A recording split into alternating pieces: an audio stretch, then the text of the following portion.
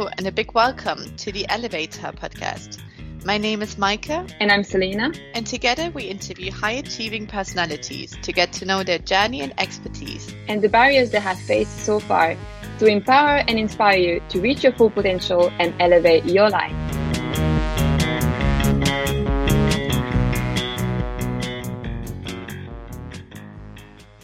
Hi everyone! Welcome back to the second episode of the new season. Today, we are excited to be joined by Terry McDougall, who is an executive and career coach, speaker and author of the book, Winning the Game of Work, Career Happiness and Success on Your Own Terms. After 30 years of corporate business experience, Terry chose to become a coach to focus on helping professionals step fully into their potential to lead satisfying careers. Terry relies on both her training as a coach and first-hand experience as a corporate leader to support her clients as they work towards their goals. In coaching engagements, Terry serves her clients as a partner and encourager as they break new ground, create change, and navigate transition. So without further ado, sit back and enjoy the episode.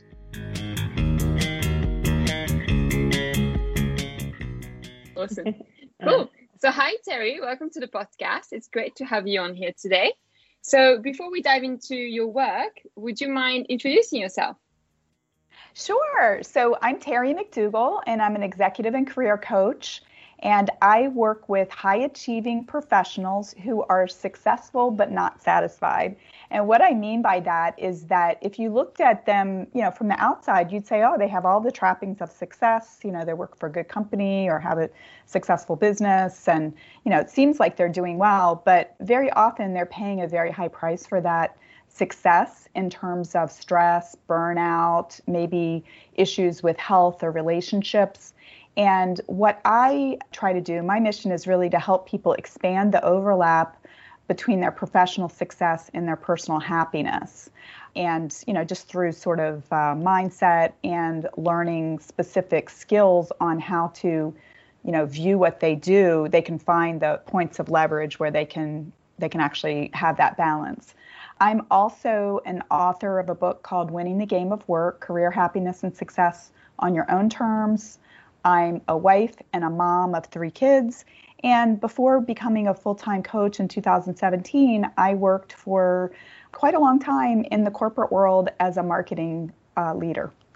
Thank you. Very interesting. I can also see the book peeking from the background. Yeah, a little bit of product placement back here. It looks very nice. Great. So why did you leave your corporate job then to become a coach? Well, I had a lot of success in my career, and in the last company I worked at, I was there for 12 years. And in the 12 years I was there, I had 4 different jobs. I really enjoyed most of the time I was there. The last job that I was in there was not one that I applied for. It was one that my boss said, I really want you to take this role. I did not really want the job.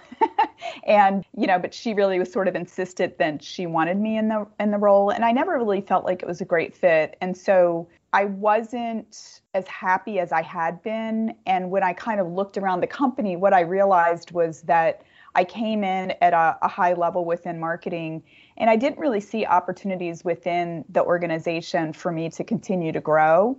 So it just got me thinking about, what did I want to do next? And I actually did interview for other jobs at other companies, but I in many ways think that I sort of outgrew marketing, in terms of like that being a career path.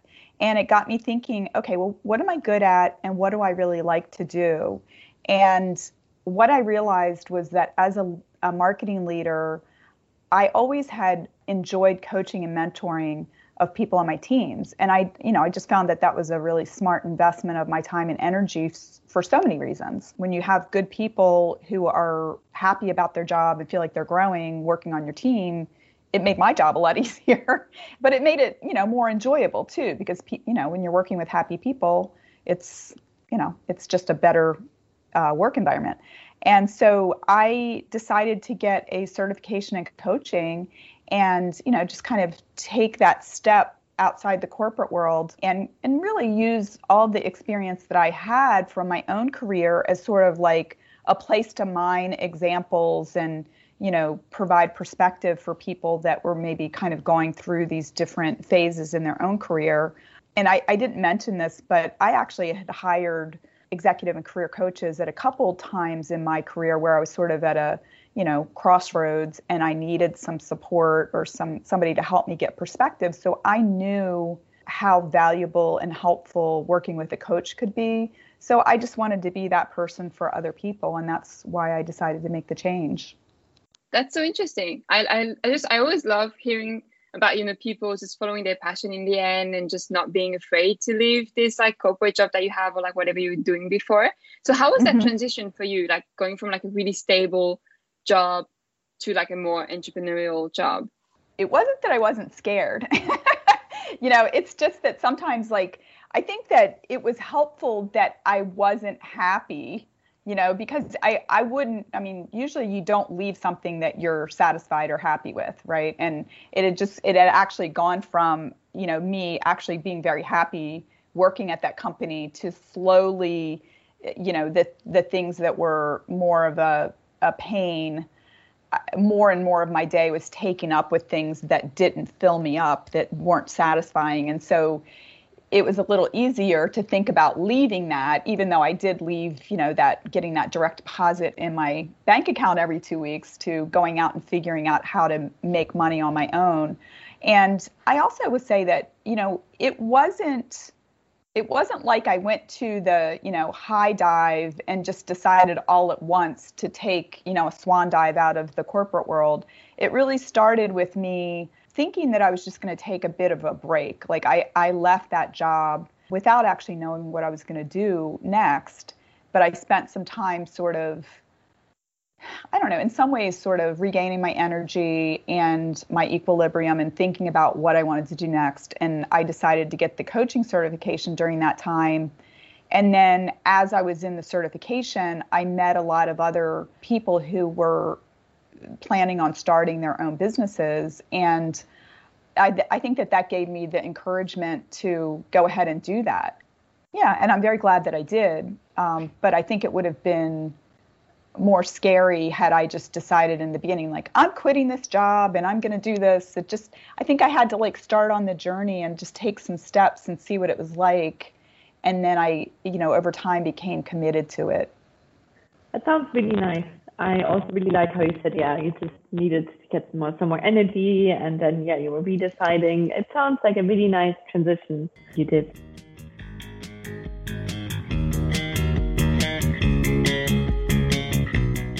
So you said you wrote the book and the Winning the Game of Work. So why did you write the book and what is it about?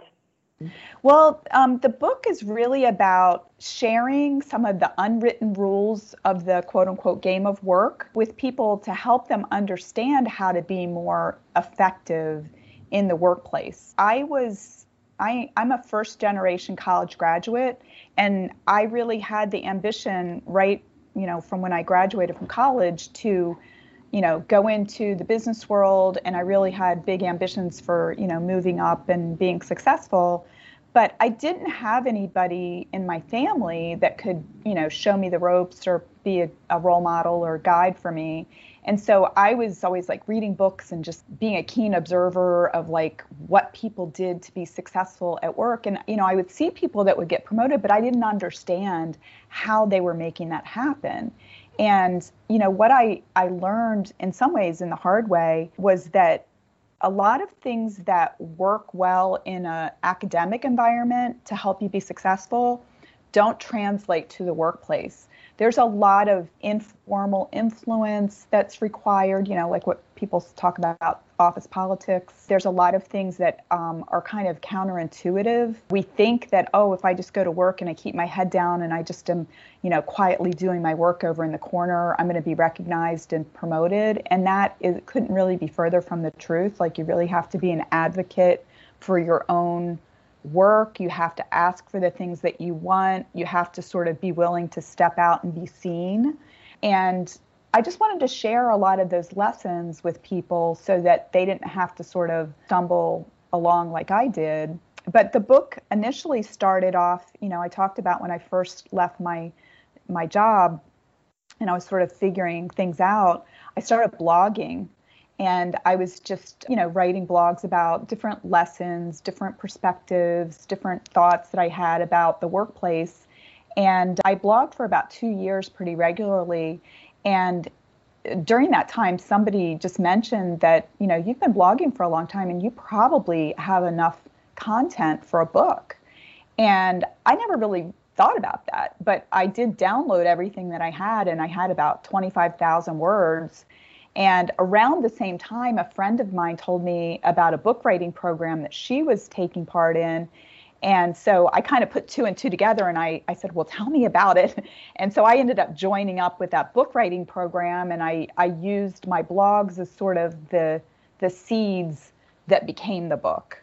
I really want my book to be inspirational for people also because, I think sometimes people will look at people that are ahead of them on the, in the corporate world or maybe as business owners, and they see them at their current level of success. And sometimes it can be really easy to think like, oh, they just magically rose to that level and they never ran into any hardships. And just in my life and in my career, I've met a lot of people who I learned sort of their backstory. And, for many people, they got fired, they got in trouble with the IRS, they were sexually harassed, they like took a very meandering route to where they got to. And I wanted to share those stories as inspiration for people that at the end, you don't need to just stop and settle. You can decide to do something different. Great. Yeah. No, I love hearing this kind of thing. And it's great that you're being transparent in your book as well. Because as you said, like some people, we usually just see the end product, right? We don't we don't see the journey. And that's really so important to show people so that, they have like a realistic view on things.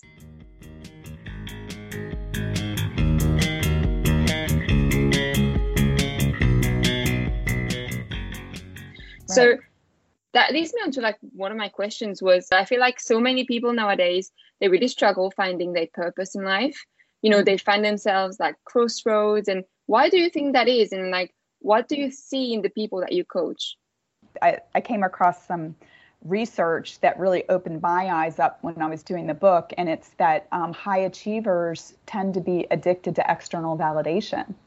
And I was like, when I saw that, I was like, wow, that blew my mind because first of all, I recognized myself in that. But then I thought back about like, how do high achievers become successful? It's that they're focused on what people outside of them expect. It starts when people are in primary school and, they're doing their little worksheet and the teacher gives them a gold star and they're like, oh, I got a gold star. I want more of that. And then they keep performing and fulfilling on what's expected of them in school. And so they keep getting rewarded and they're successful. It continues into university. It continues from university into what they do afterwards. And that can help people be successful. But one of the things that happens as sort of a side effect is that a lot of times they get disconnected from their ability to connect with what's important to them, what's authentic to them, what they get joy from, because they've gotten in this habit of delaying gratification. And so we're delaying I have to like chase this goal or this brass ring. And sometimes we don't stop and say, do I like this path that I'm on? Is this fun anymore? I might be good at this, but do I enjoy it? And I think that it's very important to have that balance. I mean, clearly, if you're working at a job or if, like you guys, you're in a PhD program, you have to understand what the expectations are. But we also have to pay attention to, do I feel energized by this? Am I caring for myself? That's really at the heart of what my mission is. And that's when I talk about that overlap of success and satisfaction. That's where we kind of can step into who we are authentically. Thank you for saying that. I have to say this sentence is, it was very surprising for me as well.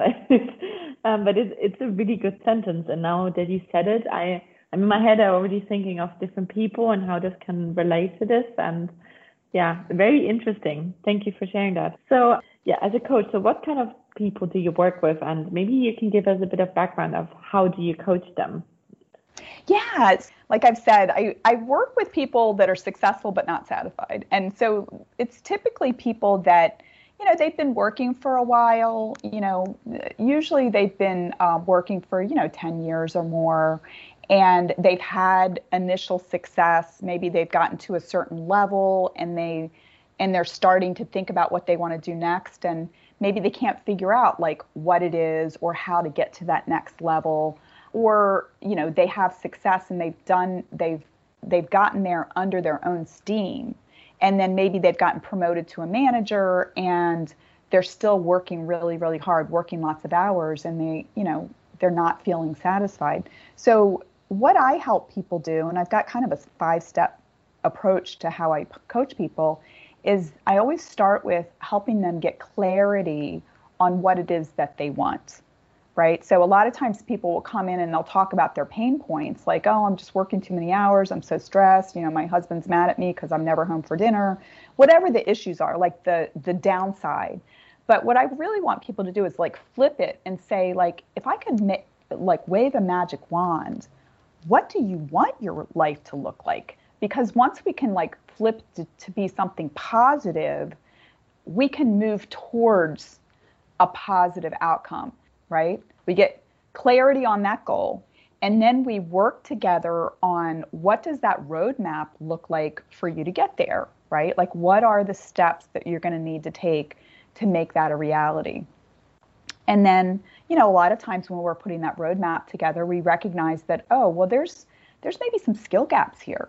Like maybe they're going to need to network to become more visible in their companies so that people feel comfortable with promoting them, but they feel uncomfortable with that. So maybe we're going to say, okay, well, let's practice, we're going to put networking skills down as something that you want to work on. Or, maybe somebody's a new manager and they're not used to having direct feedback conversations with their staff. So we will work on that. Whatever they need, we work on those skills. And then the other thing that I talk about is like giving them environments that support them. So I actually break that into 3 different environments. The first one is just giving them a safe place to talk about what's going on in their world, because, especially for people that maybe are leaders, they can't talk to people on their staff about like, oh, I feel nervous about this, or, your coworker is being a pain. Like you can't do that, right?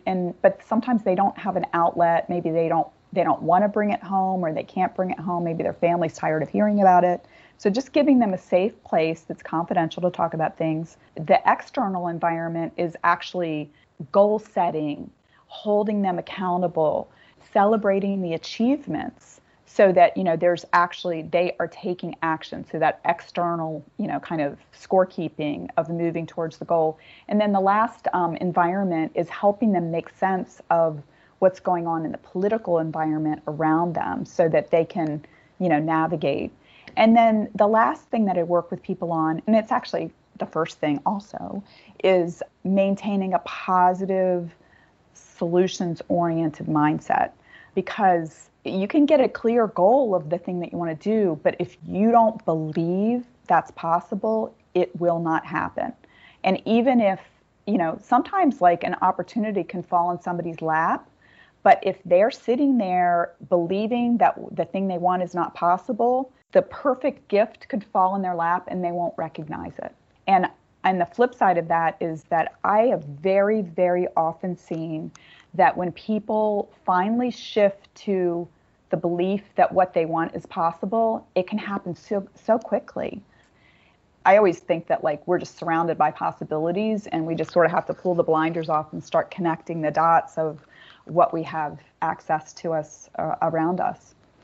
Yeah, no, definitely. I mean, I totally resonate with like most of what you said.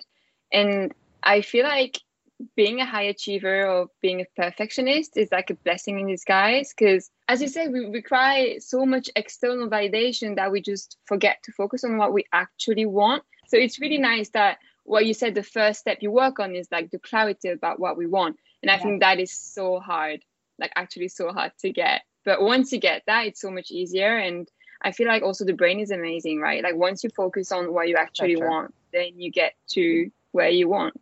we are controlled by our subconscious. Our behavior comes from beliefs that we have in the subconscious.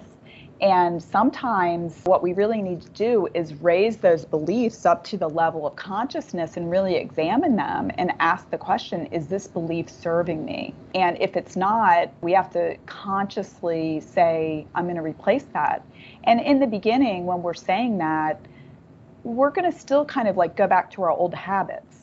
But as soon as we notice that we're doing that, we have to stop ourselves and very consciously say, no. Like, for example, if we're saying like, oh, I can't do that, we might have to stop ourselves and like say, no, I'm smart enough to do this.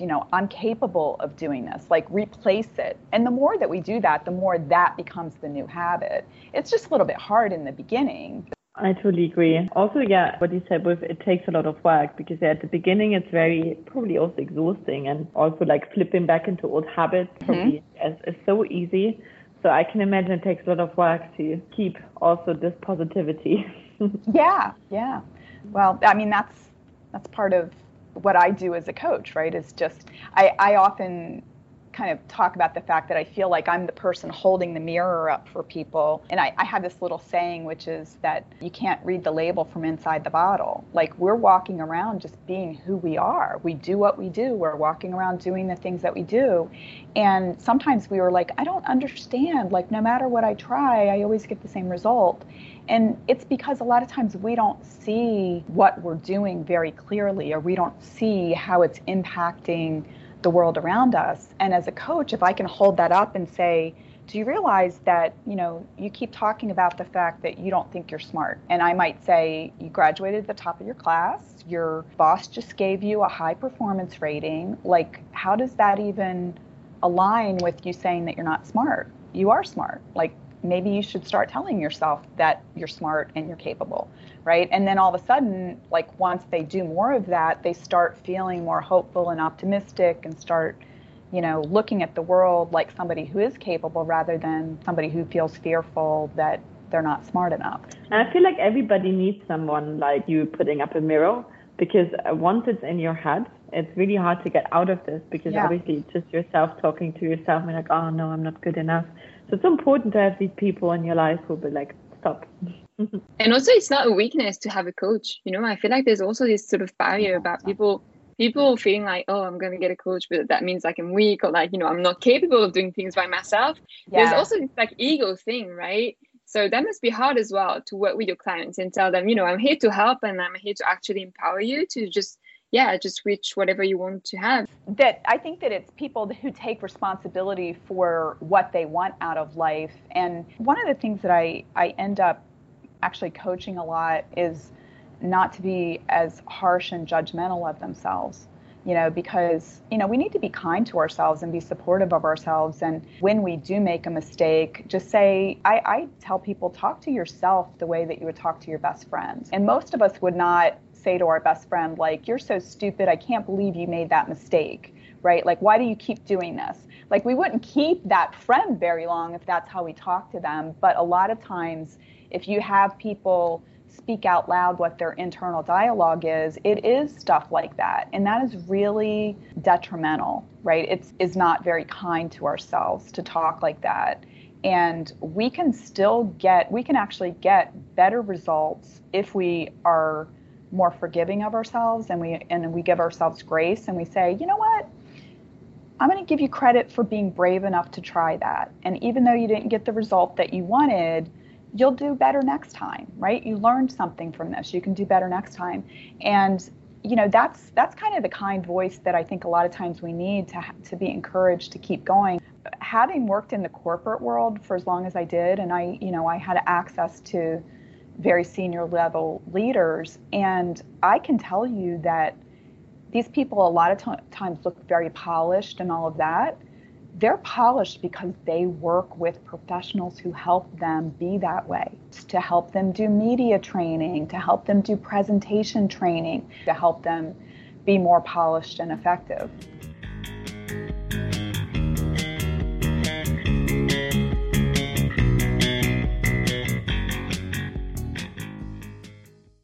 One phrase that I saw on your blog was work smarter, not harder, which I really like because I'm a bit advocate for that as well. So would you mind elaborating a bit on this? Yeah, I think that what I see a lot of times is that if people have had success in their career, they keep doing the thing that got them to the point where they are, right? Like, so if it's working longer hours, if it's jumping in to take a project on, like, that's good. Like, work ethic is important.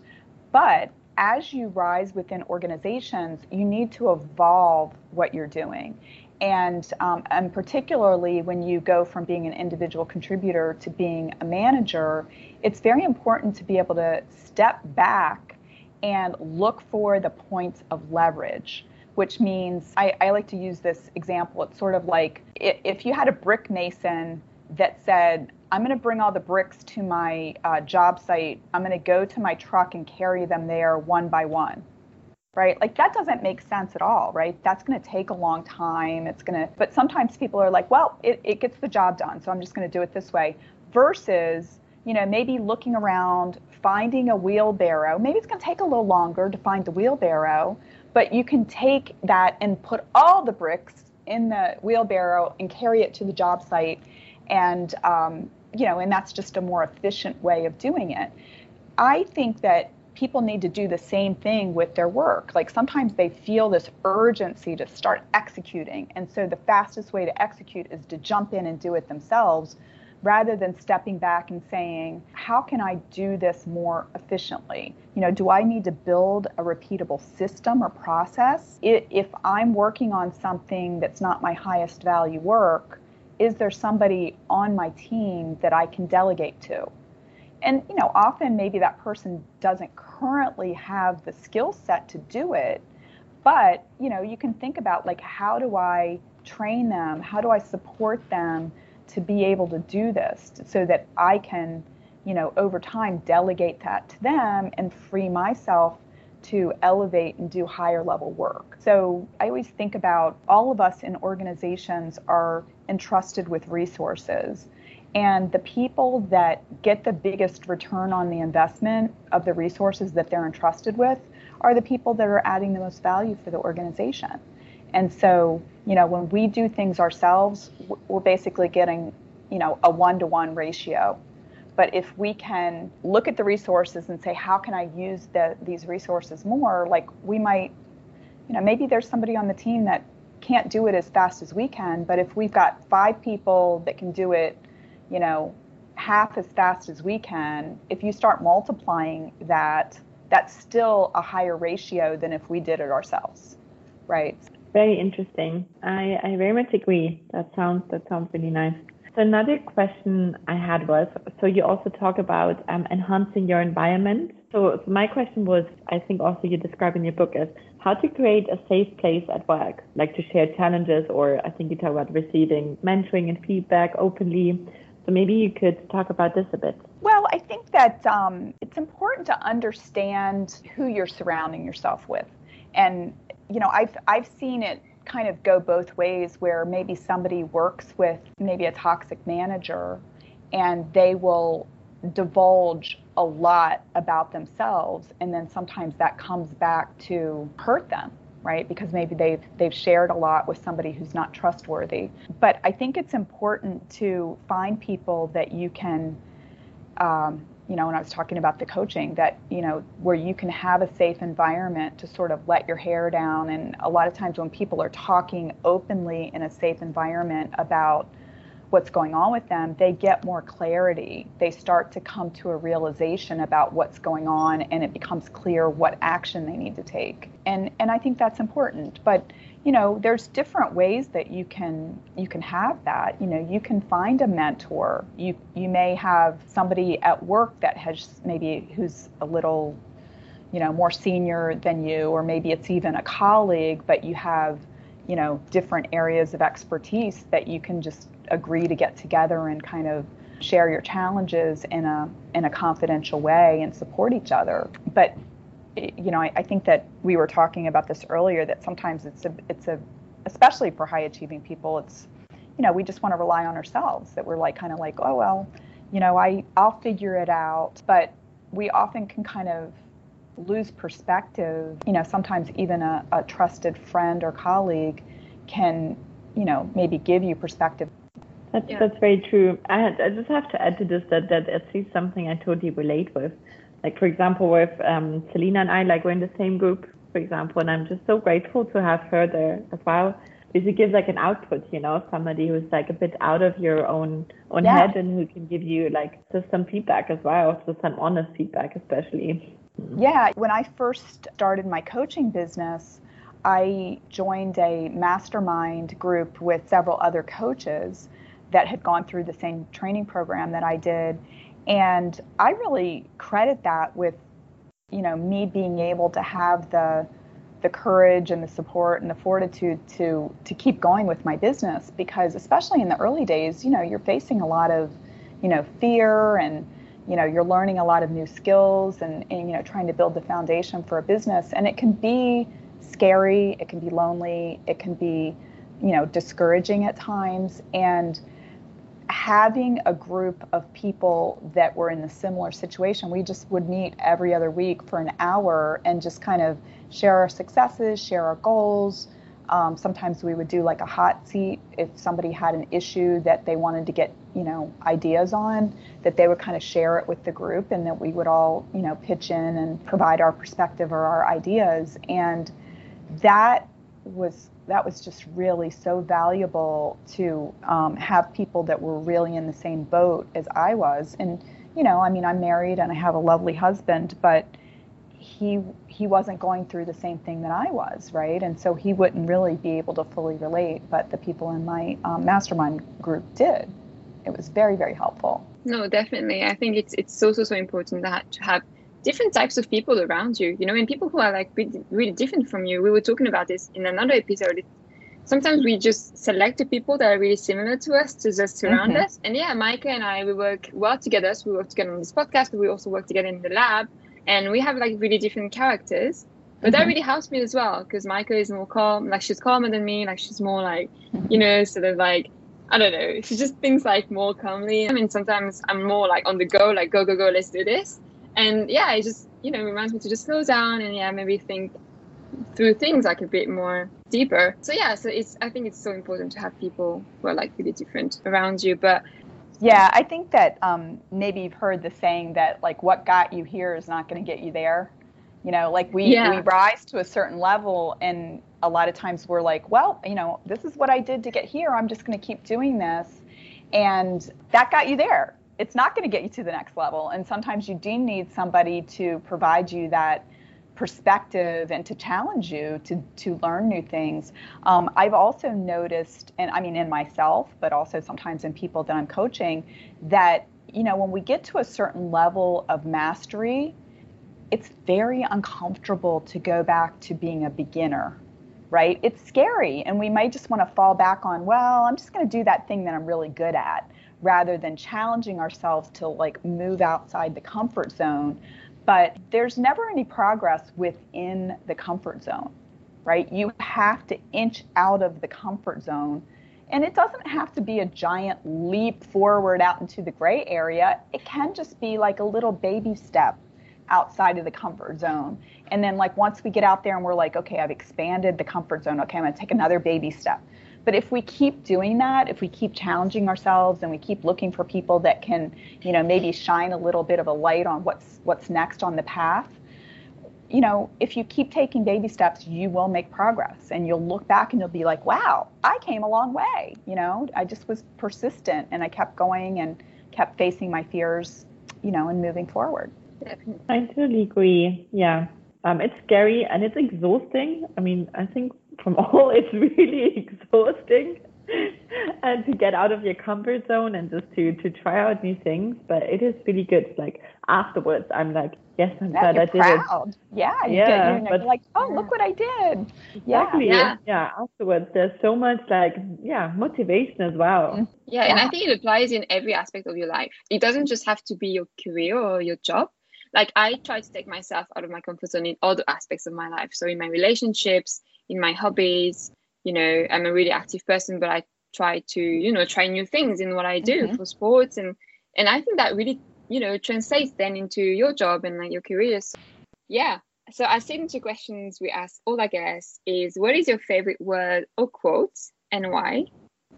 Oh my gosh. This is kind of like when people say, what's your favorite movie? And I'm like, it's hard to pick one. My favorite word is courage. And the reason why I like courage is because I actually read a book years ago, and it was called Courage is a 3-letter word. And, spoiler alert, but the word is yes. And the thing I really loved about the book was that it had stories from all of these people who had done amazing things, like people that had gone to the moon, and like women who had, been the first pioneer to do something. And the whole idea was not that they weren't scared. It was that they took action in spite of being afraid. And to me, that's what courage is. Courage is taking action even if you're scared. So that's why I love that word. That is perfect. That's the perfect way to end this, I would say. Thank you so much, Terry. Thank you. Oh, you're welcome. Thanks for having me.